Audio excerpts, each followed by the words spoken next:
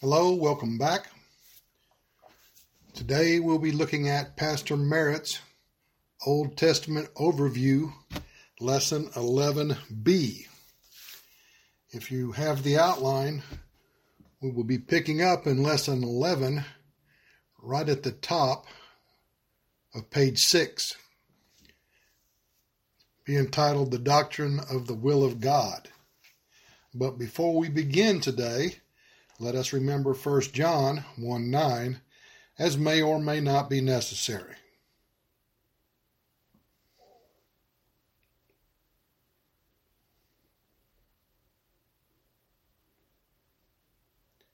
Doctrine of the Will of God, Introduction. Point 1, that God has the right to do whatever he chooses should never be in dispute. Certainly, he can do whatever he wants, whenever he wants. He has, however, chosen to limit himself by his word.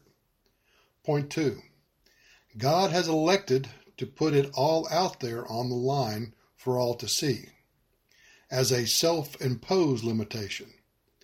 And we are so fortunate to have, at least in part, his mind.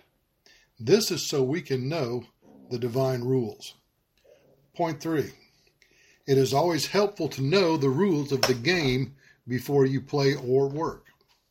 Point 4, with the exception of his self-imposed restrictions, God has the right to do whatever he chooses, and this must never be in dispute. Point 5, if he elects to save some and leave others to the horrors of hell without even making known to the unbeliever the gospel, as some hyper-Calvinist purport, this would be solely within the purview of God. Let me quickly dispel that horrible assumption. However, he does not do so. Point 6, as an early writer of the Calvinist persuasion has written, in error, out of his great grace, he has elected some of the fallen race of men to everlasting salvation. The rest he leaves in their sins to the praise of the glory of his justice. That would hardly be worthy of praise and a far cry from divine justice. Point 7, you and I know from a thorough and scholarly study of the Word of God, he clearly didn't do that. Hardly. God went to a great deal of trouble to make the gospel clear to all men. Point 8, Schaeffer has written in his Systematic Theology, the doctrine of election is not without its difficulties, precisely such indeed, as are normal when the finite mind essays to trace the paths of infinity. Within his own consciousness, man recognizes little outside his own power of determination. However, in the end, and regardless of the means by which man has reached his destiny, it will be that destiny which has not only foreseen, but was divinely purposed. Romans 8:28 and 29. And we know that all things work toward for good to them that love God, to them who are the called according to his purpose, for whom he did foreknow, i.e., know beforehand, he also did predestinate to the image of his Son, that he might be the firstborn among many brethren. 1 Peter chapter 1, verse 20, who, Christ, was verily known beforehand, even before the foundation of the world, but was manifest in these last times for you. Such must be the conviction of every devout soul that contemplates the obvious truth, that the Creator is resourceful in executing his purposes as he is in originating them. Point 9. Dr. August H. Strong has taught that the reprobate have been left behind because even after the glorious gospel of salvation had been made clear to them, they then rejected his so great salvation. Point 10. Strong has merely paraphrased Titus chapter 2, verse 11, a verse similar to us in this church. Titus 2, chapter 11. For the grace of God that bringeth salvation hath appeared to all men. Point 11. Somewhere in between all these pontifications of man lies the truth of what God does. But regardless of your persuasion, be you a Nebuchadnezzar or a Daniel, God will do whatever he pleases with his very own creatures. Definition and concept. Point 1. Generally speaking, everyone in a sense does the will of God because his will is sovereign and irresistible. A case history from the Old Testament will illustrate. Point 2. Daniel chapter 4 deals with God's judgment and discipline in Babylon's great ruler, Nebuchadnezzar. As the story begins, the king is seen wandering around his palace, consumed with mental attitude sins. Point 3. Nebuchadnezzar had seen the power of God in action in the lives of Daniel, Shadrach, Meshach, and Abednego. But even having seen these miracles, he was not overly impressed. The king, however, had apparently not passed the point of no return. Point 4. God can be relied upon to reveal himself to all men. Romans chapter 1, verses 18 through 20. The wrath of God is being revealed from heaven against all the godlessness and wickedness of men who suppress the truth by their wickedness. Since what may be known about God is plain to them, because God has made it plain to them. For since the creation of the world, God's invisible qualities, his eternal power and divine nature, have been clearly seen, being understood from what has been made, so that men are without excuse. John chapter 1, verses 8 and 9. He was not that light, but was sent to bear witness of that light. That was the true light, what lighteth every man that cometh into the world. 4.1. It is God, the Holy Spirit, who is responsible for revealing to mankind knowledge of his sin, his minus righteousness, and Satan's judgment. John chapter 16, verses 8 through 11.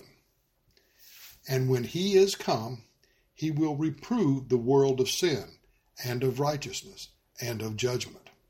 Of sin, because they believe not on me. Of righteousness, because I go to my Father, and ye see me no more. Of judgment, because the prince of this world is judged. Point 5. God will continue to work with the great king, and his salvation will come after loss of part of his kingdom and after a bout with insanity.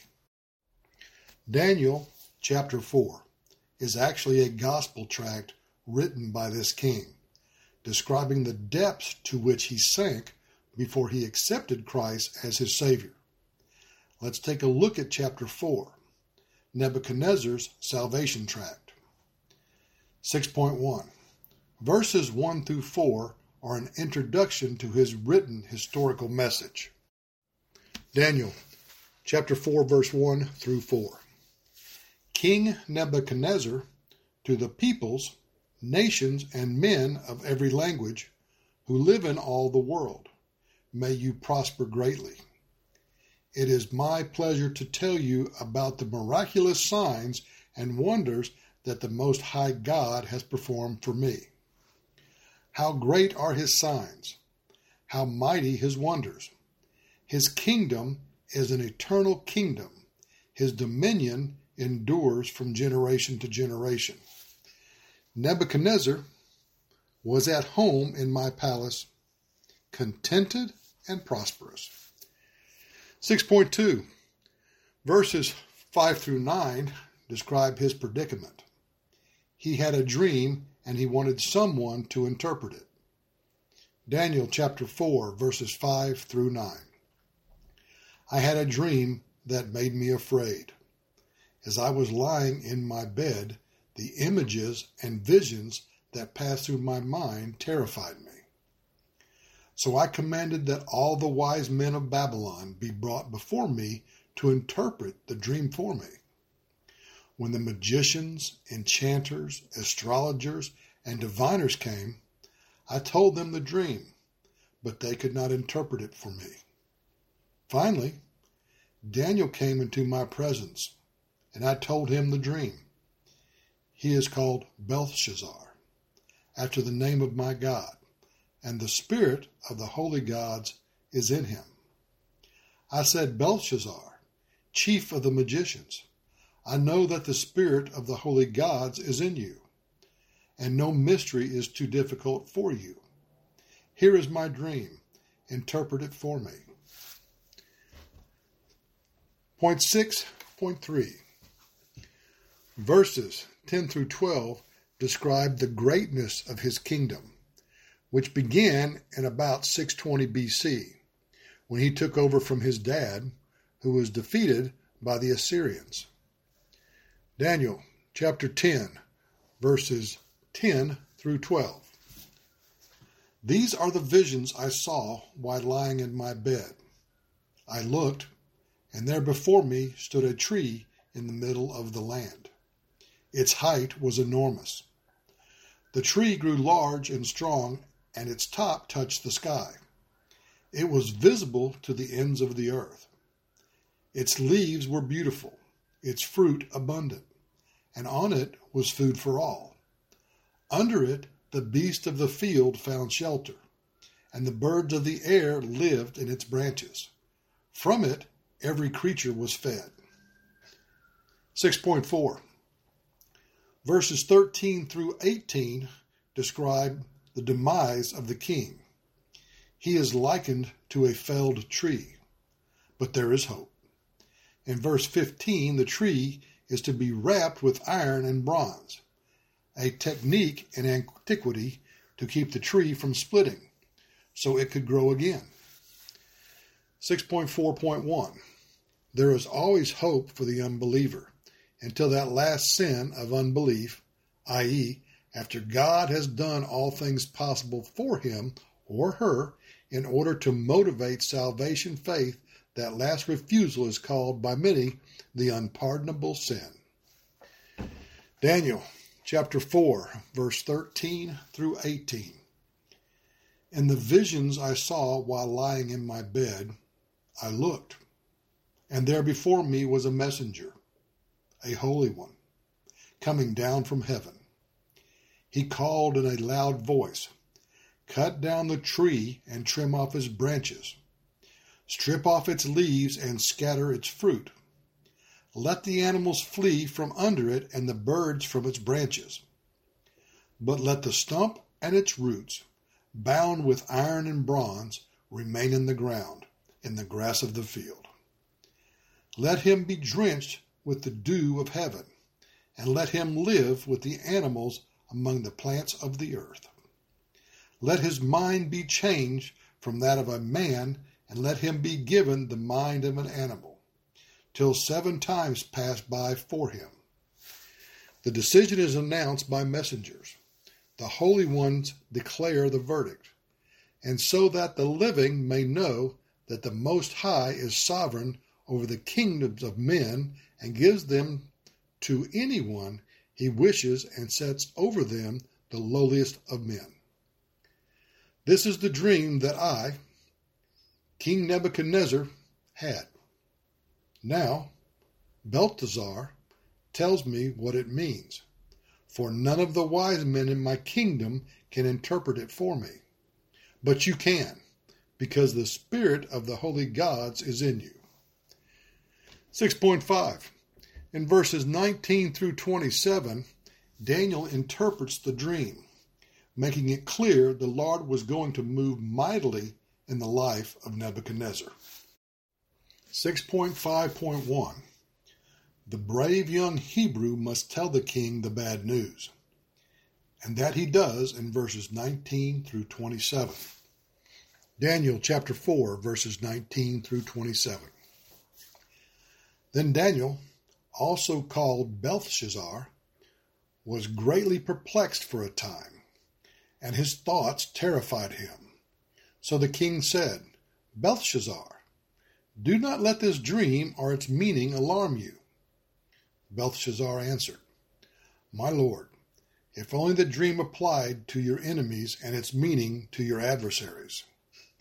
The tree you saw, which grew large and strong, with its top touching the sky, visible to the whole earth, with beautiful leaves and abundant fruit, providing food for all, giving shelter to the beasts of the field, and having nesting places in its branches for the birds of the air. You, O king, are that tree. You have become great and strong. Your greatness has grown until it reaches the sky, and your dominion extends to distant parts of the earth. You, O king, saw a messenger, a holy one, coming down from heaven and saying, Cut down the tree and destroy it, but leave the stump, bound with iron and bronze, in the grass of the field, while its roots remain in the ground. Let him be drenched with the dew of heaven. Let him live like the wild animals, until 7 times pass by for him. This is the interpretation, O king, and this is the decree the Most High has issued against my lord the king. You will be driven away from people and will live with the wild animals. You will eat grass like cattle and be drenched with the dew of heaven. 7 times will pass by for you until you acknowledge that the Most High is sovereign over the kingdoms of men and gives them to anyone he wishes. The command to leave the stump of the tree with its roots means that your kingdom will be restored to you when you acknowledge that heaven rules. Therefore, O king, be pleased to accept my advice. Renounce your sins by doing what is right, and your wickedness by being kind to the oppressed. It may be that then your prosperity will continue. 6.6 In verses 28 to 30, Nebuchadnezzar displays his arrogance. He needs a lesson from the sovereign God of the universe. Daniel chapter 4, verses 28 through 30. All this happened to King Nebuchadnezzar.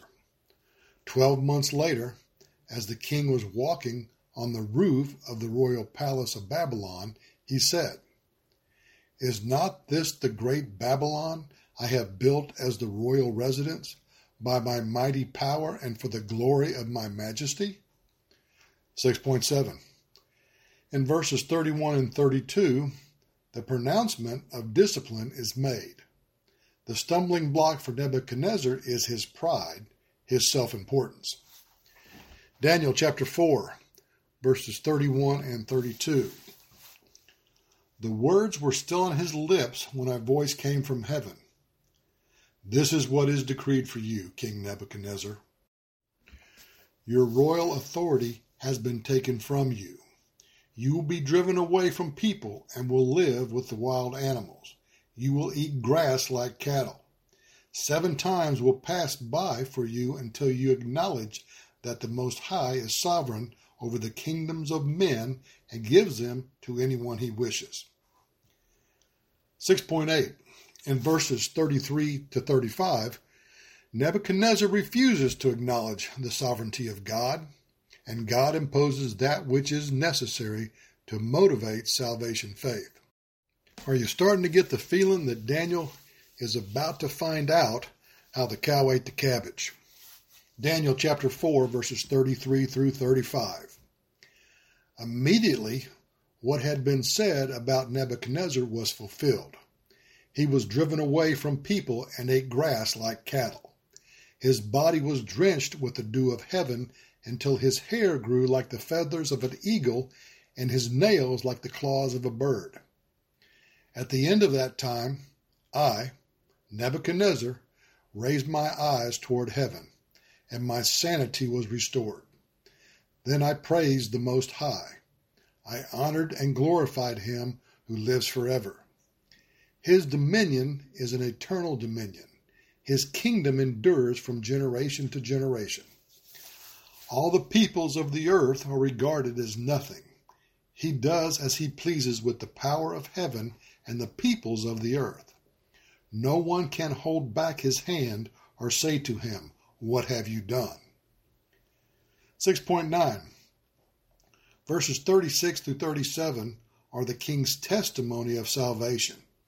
There is joy in heaven, for Nebuchadnezzar has become a member of God's forever family.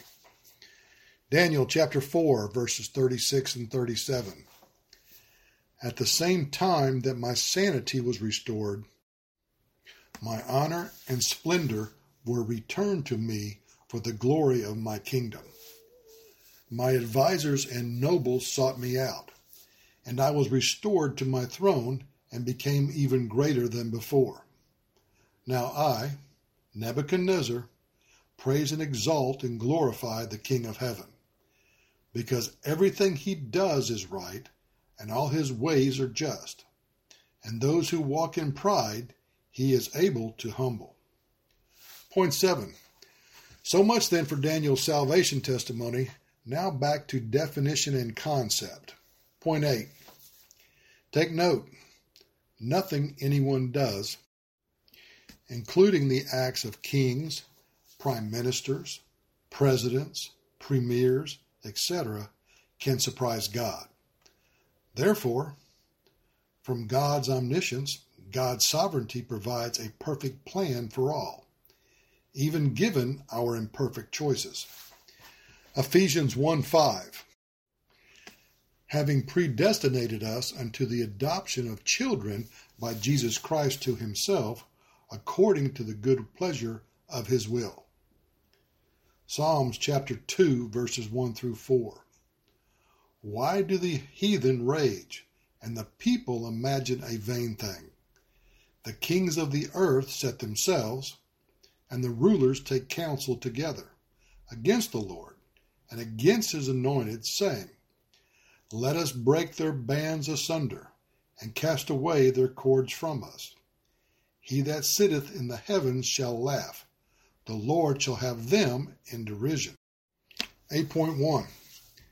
God is not willing for anyone to perish, but wishes all would accept him as Savior. 2 Peter chapter 3, verse 9. The Lord is not slack concerning his promise, as some men count slackness, but is long-suffering to usward, not willing that any should perish, but that all should come to repentance. Point 9. The Lord wishes only the best for all his people. This was true even for old Nebuchadnezzar. Point 10. Daniel 4 deals with God's judgment and discipline of this great ruler, who was consumed with mental attitude sins. The Babylonian king would survive and prosper, but only after severe discipline. Point 11. The will of God is ineluctable and inscrutable. This is the king found out. And God used the events in the king's life to teach much about the nature of the will of God.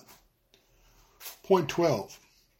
In time, as family of God, we accomplish the will of the Father by following his handbook, the Bible, or the mind of Christ, as it is called. Point 13. Compliance with the will of God begins with salvation faith, i.e., believe on the Lord Jesus Christ.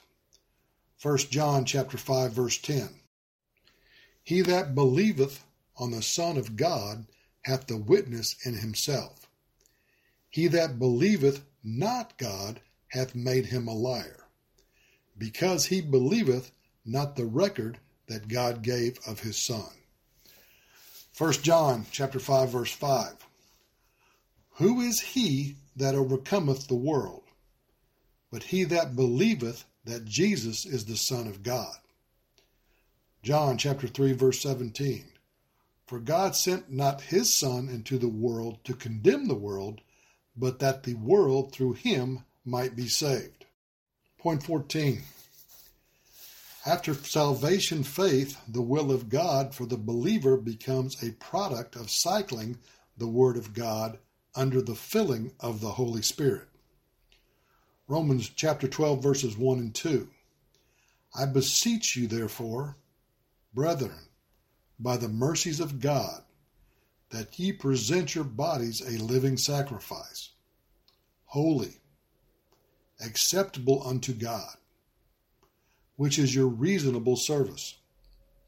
And be not conformed to this world, but be ye transformed by the renewing of your mind, that ye may prove what is that good and acceptable and perfect will of God.